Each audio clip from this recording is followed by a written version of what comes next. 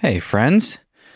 What you're about to listen to in today's episode is a short teaser of a bonus episode, a follow-up that I put out with Tyler Nelson today for patrons. The full version of this, the full episode is available right now.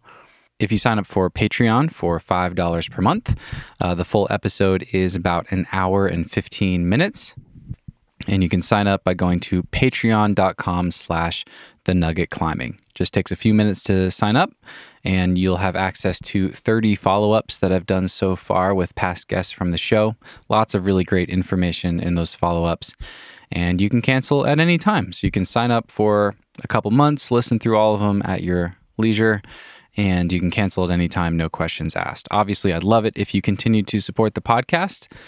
That's the main benefit of becoming a patron, is supporting the regular show. But yeah, I'd love your support for a month, 2 months, a year, whatever you can give. It all truly helps. So in this follow-up with Tyler, we geeked out really hard on finger anatomy and about a recent study that Tyler did with 23 different climbers, measuring their finger bone lengths and their finger tendon lengths and where their tendons attach on their fingers, checking their leverage and all this really geeky, interesting stuff. So we spent probably the first 15 minutes talking about that. And then the rest of this conversation was all about the practical stuff, the implications for us as climbers, and some of Tyler's latest recommendations for ways that we can make our finger training more specific and more applicable to climbing, and have more carryover from our finger training to our climbing, and also how we can make it more sustainable and reduce the risk of injury. He actually started diving into this topic because he had so many people reaching out that were having finger pain and soreness from crimping and things like that. So that's what you can expect from this episode. I found it really helpful myself. I'll give you a free teaser here. And if you want to listen to the full thing, you can go to patreon.com/thenuggetclimbing. I'll put a link right there in your podcast app, and you can sign up to become a patron and listen to the full thing right now. Thanks for tuning in, and please enjoy this teaser with Tyler Nelson.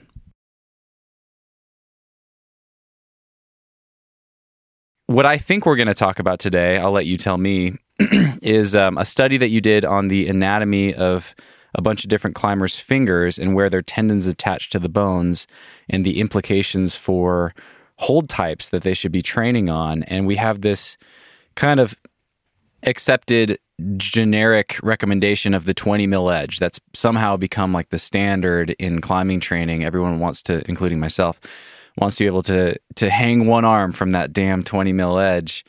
And what I've seen from, what you've been sharing on Instagram and stuff, it sounds like while that might be appropriate for some people, it's just kind of random and it's not optimal for a lot of people depending on their finger anatomy. So I guess to start, tell me about this study. What made this an interesting topic, I guess, for you, and what led to wanting to do this study?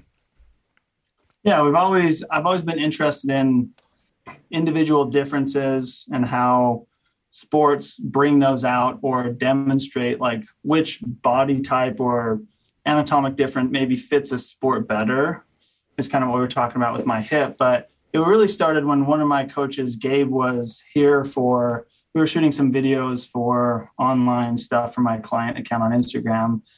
And he was talking about like, how can he train his fingers? Because he was asking me, like, my fingers always get hurt. He was telling me my fingers always get hurt when I train them. And so he was just doing the normal, like use a 20 millimeter edge, do some max hangs, do some repeaters, but his distal joint always would get hurt.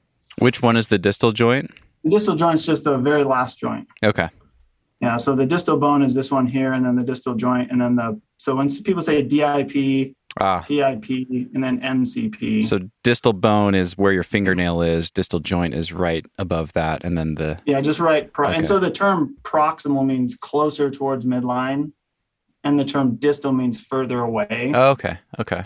Yeah. So the distal joint is further away than, let's say, the middle bone. And then this is just the proximal joint. And the IP just refers to interphalangeal. So between the phalanges, which are the bones.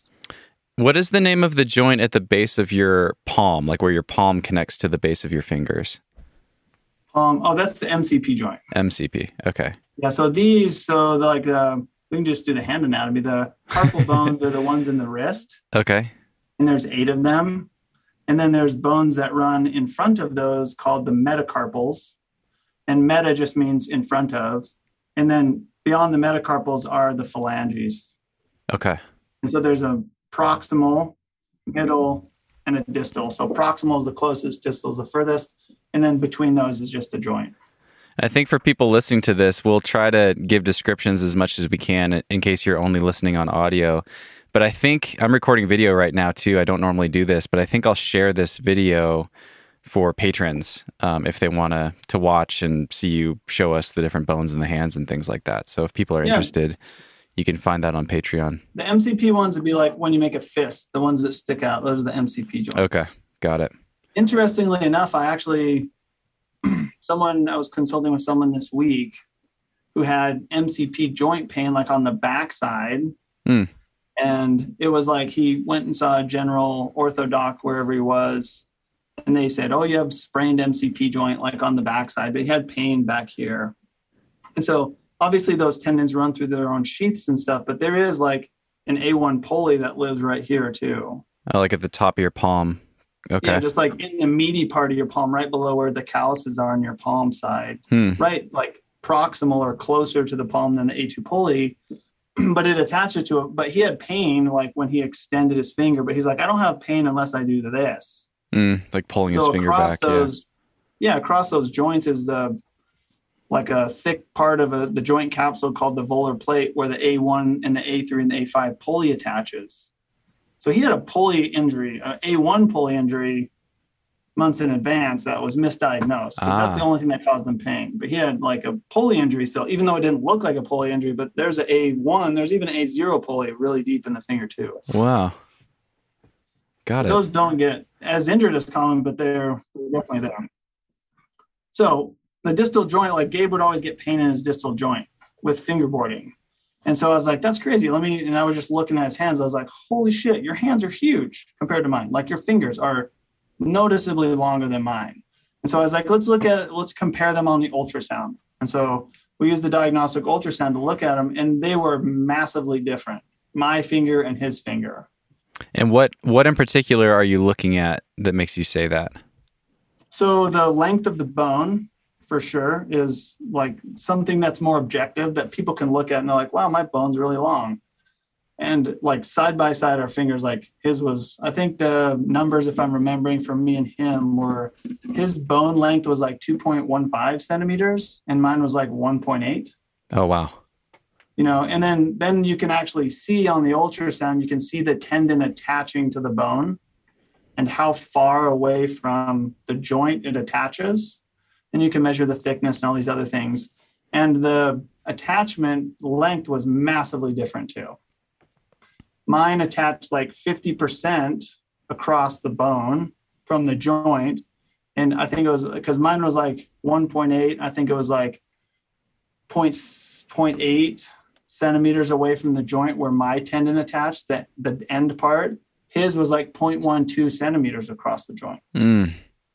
So he had a huge bone with really short attachment point, just really bad leverage. Just really bad leverage. Bad mechanics on his finger, right? Nothing he can do. Like he's not going to train that away. Right. And so one of the things that really got me interested, and I think that's pretty obvious. People know that they're like different and they all don't need to do the same thing. But when it comes to fingers and injuries, I'm kind of biased because I mostly talk with people with finger injuries. But they're massively different. The fingers it's weird. And so I was like, we should measure more people's fingers and see what they look like. And like, there's definitely some similarities, but there's some outliers for sure that certainly would be better off, like, reconsidering their finger training. Got it. Okay. So when you're talking about attachment points, you're talking about the tendon attaches to the bone, which is what allows us to pull our fingers down into like a crimp position, for instance. And the further your attachment point goes along the bone, the better the leverage. Yeah, you can just crank on that joint a little bit harder. Yeah. You can just apply more force. It's like pulling on the end of a long wrench versus like pulling at the base of a wrench. Yeah. You're definitely not going to pull on the wrench at the base, right? You're going to push as far away as you can from the center of rotation. Yeah.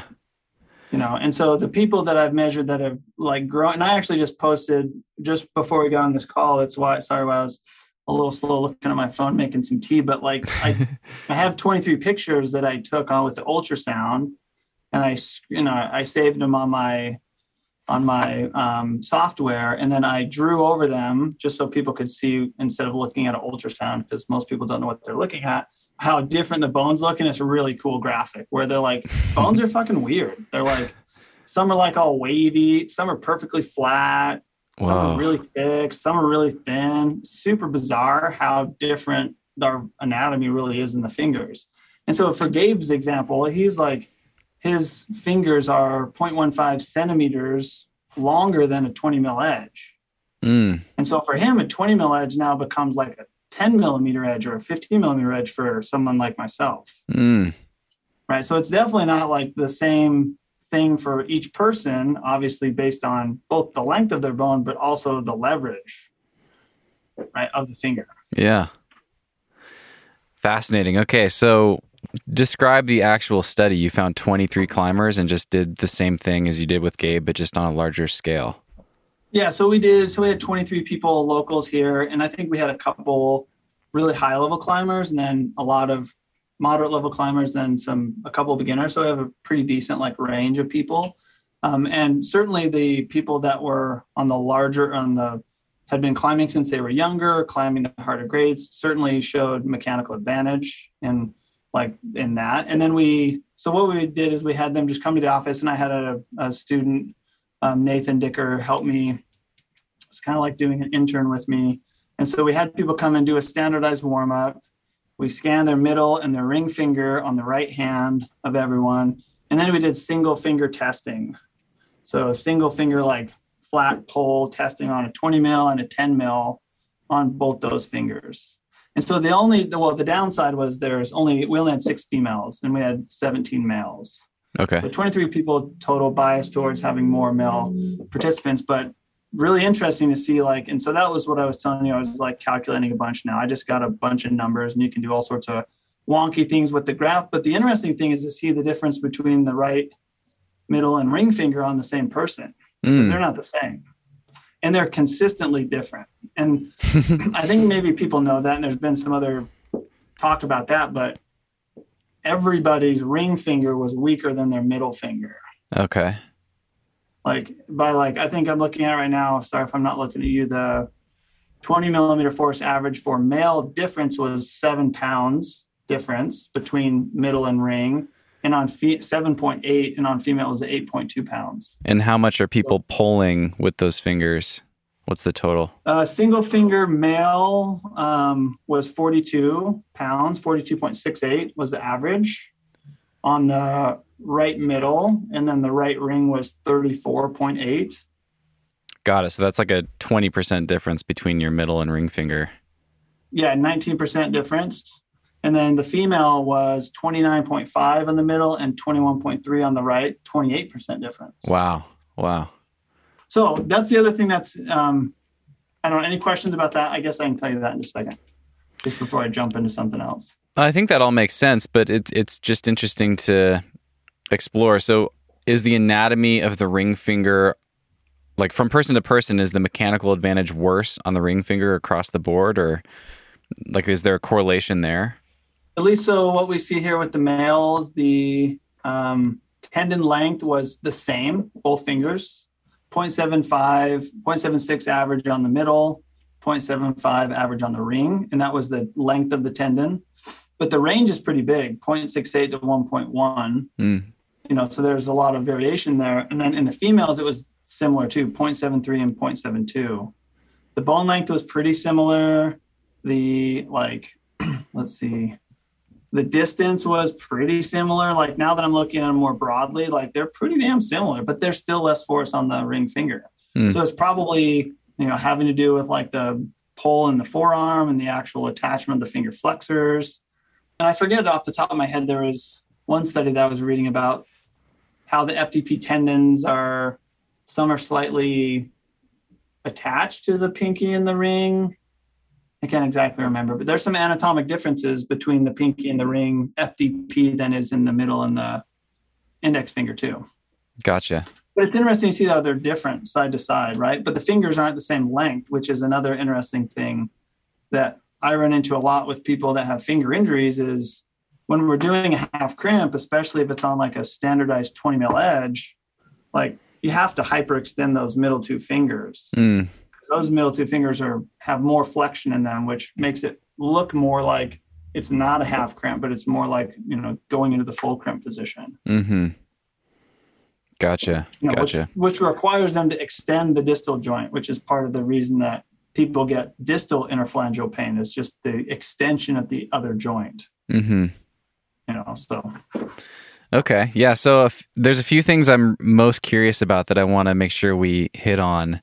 The first is, what are the differences that you saw between the top climbers or the people that were able to express the most finger force and people that were newer or had poor finger force just as far as their anatomy? Is there like a clear linear correlation there as far as attachment points or finger lengths? Or... At least with what I see, yeah. I mean, and I don't have that big of a sample size, but I have other measurements that didn't participate in this when I went and taught in Canada, and a couple local really strong athletes here that blew my mind in terms of their force production. And when we measure their finger, they have really good leverage. Like obviously your training matters and the other things, there's so many other factors, but there's no doubt that having that mechanical leverage as an advantage is, I haven't seen anyone that's climbing that hard without it. I guess I can say that. But I think the one climber that we had here that was the strongest, but not as strong as they get, was he climbs V13 and 514 plus. And I think his attachment distance was like 60% from the actual joint. But I've seen as much as like 80%. Wow. Yeah. 80%. Wow. 80%. And that person climbs V14. They're crushing it. Yeah. Right. So but we wonder, right? Because I think it's important for people to get like, and I don't ever use this as a reason for people to like not be psyched to train and not think that they can get stronger, because they can. But if you see people doing the craziest shit on Instagram, there's a reason why they can do that crazy shit. They've always been able to do that crazy shit. There's nothing special about their training that you're not getting or I'm not getting. They just have like that extra mechanical advantage, right? And that's like, not that they're cheating or not a terrible thing. It's just like kind of cool to understand, because I think it gives people maybe a little bit less stress on themselves to like, take it easy on yourself. Like, don't fucking hurt your fingers to try and do that, because you're probably never going to be able to do that. And that's okay. That's not what rock climbing is about anyways. Right. But I see a lot of that, like people trying to, or a lot of like just general recommendations where they're based on not the individual sitting in front of them, instead of just like, other common knowledge, I guess. Sure. Yeah, that's a good takeaway message. I like that. Just kind of reiterates that it's, the journey of any athlete is to find their own system, their own way, like what works for them. And if someone has bad leverage or longer fingers or whatever, they might never have the strongest fingers out there, but they can still improve, and their process for doing that's going to be different from whoever that dude is on Instagram, who's hanging off of like 2 mil edges and doing front levers and stuff off 2 mil edges. It's just crazy. Yeah. I tell people all the time when I consult with them or whatnot, when I do courses, like I've never trained to do a one-arm hang, but I can hang for 14 seconds on a 20 mil, but I've never trained that. Like, and I grew up and I learned to climb mostly trad climbing. Like I was never really that interested in training my fingers until I was at a graduate school and like studied sports science. Then I was like, well, I'm really interested in this. But I never really spent a lot of time training my fingers. I would just climb. And I've never trained to do one-arm pull-ups, but I've always been able to do them, right? So it's like, that's the thing that people don't get when they just look at someone's Instagram handle, is they're like, holy shit, like, how do you get to do that, right? And then generally, with few exceptions, the people that are doing that, they don't know. They can just do it, right? They don't know how they got there. And so if you look at their training program, it's probably not going to get you there. It's just going to like be a training program, right? Right. It's not going to give you those results, which is important to know. Totally. Yeah. Freakishly strong people tend to make terrible coaches. They're just, they're like, it's easy. Just do this. Yeah. Well, and there's lots of people that are climbing way harder than I am that have less strong fingers than I do. Right. And so it's like, it also gives people another. That's good too. Reason. It gives other people a good reason to know that like your finger strength training like, it's not like a linear line, right? Like I usually, when I do consults, draw like this, perfectly 45-degree line from the corner of a graph and say, that's not what it looks like, where strength is on the y-axis, climbing grades on the x-axis. It's just not as simple as like, I get stronger fingers, I climb harder, right? That's definitely not how it works. And that does not mean that strength training is a bad idea, though, because that's the opposite is true. We still want to promote finger strength training, but we want to make sure that people know that it needs to be reasonable for them as an individual. Yeah, I mean, that's cool. That's a hopeful message. I'm curious, have you come across any like very strong V13 or harder or 514 and harder climbers that have what you would categorize as like bad finger anatomy? Poor. Not that I've measured. Really? No, okay. Not that I've measured. Dang. Maybe they exist. I don't know. I haven't measured. I mean, I measured maybe like 20. I mean, in addition to these people, but that was 23, but they weren't all really elite level climbers, maybe like 15 or so. Like high level climbers, and they all have pretty damn good leverage. Yeah. Right. No one like Coach Gabe did. Like, for him is like, no, there's no way he's going to be able to produce as much force as I will ever. It's just not possible. Right. And so like knowing that, I think maybe people could take that hard on themselves, but like, I would say that's just a perfect excuse because he can climb as hard as I can. That just means that his technical skills are way better than mine are. Right? That's Which cool. means that I need to do more technical skills training, and he needs to like try and maintain or build finger strength while he continues the technical skill stuff too. Right. But so, yeah, it's always like I always try and be very creative and subtle with the way I talk to people about it, so they don't take it as like, oh, my fingers are weak kitten fingers, I'm screwed. I should stop climbing. Right. Right. It's kind of hard because that's maybe what people hear, so we don't want that to be the message for sure. Right. Well, it is interesting because seeing you do this, it made me really curious. Like I kind of want to know what mine are, but I kind of don't want to know what mine are. I kind of, I kind of just want to like get as strong as I can and like keep trying to train smarter and better and whatever, and just let it be what it is. And I feel like that would fuck with me if I like found out I had bad finger attachment points or something. Yeah, that would just like mess with me. But if they were really good, then I'd be like, oh, it's time to get to work. Now you get a confidence boost. Yeah. Yeah. So I never use like good or bad. Right. And so you'll never hear me say that. Right. Where you're like, I don't want to have bad attachment points. Right? It's like, I usually just say they're different attachment points. Right. Like there's reasons that people are like have, I mean, it's very obvious that people have certain skills that they are really good at, whether it's strength, whether it's like flexibility, whether it's technical stuff, right, or a mix of both. There's a reason that people are predisposed to having those, and that's based on their anatomy. That's based on their mechanics, right? Like we talked about before, like people that play at really high levels of soccer, most of them have cam impingements in their hip, which would be considered a structural defect, but they all have them. So is it that soccer created those because those kids grew up playing soccer their whole life? Or are those people just really finely designed for that toe out kicking with the inside of their leg or inside of their foot, right? So it's kind of like a nurture versus nature thing. We don't really know, but we know that they all have them in some way or another. So if you go in there and you try and fix one of those, you're going to fucking ruin the athlete because, because that's another thing about the finger stuff. You don't want to you obviously people would never assume they're going to fix these kinds of things. But when it comes to the hip, people have traditionally thought that they could, help the cam, or it's not a good way to move, whatever. But it really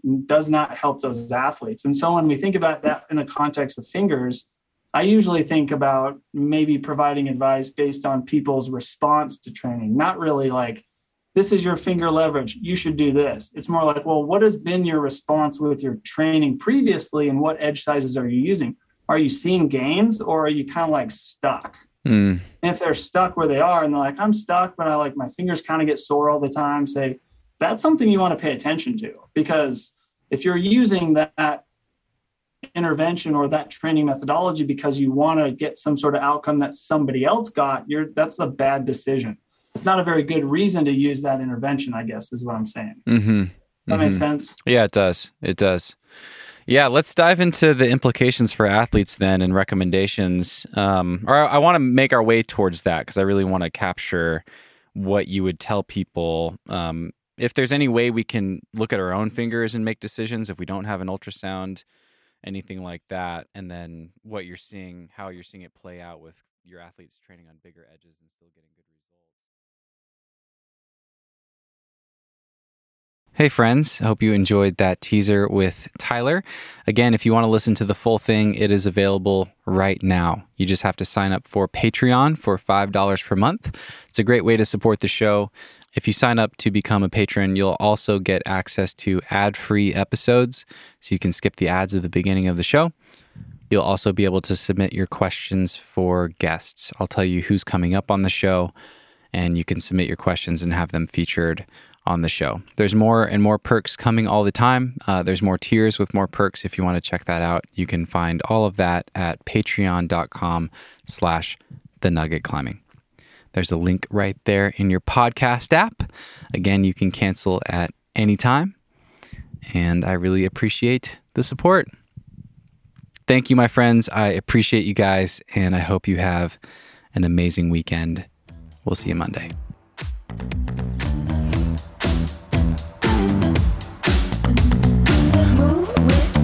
Shake it up, stop when the clock hits 13. Sing 1, 2, 3, 4. Cause no one can do it like we do it, like we do it, like we do it. Cause no one can do it like we do it, like we do it, like we do it. Cause no one can do it like we do it, like we do it, like we do it. Cause no one can do it like we do it, like we do it, like we do it.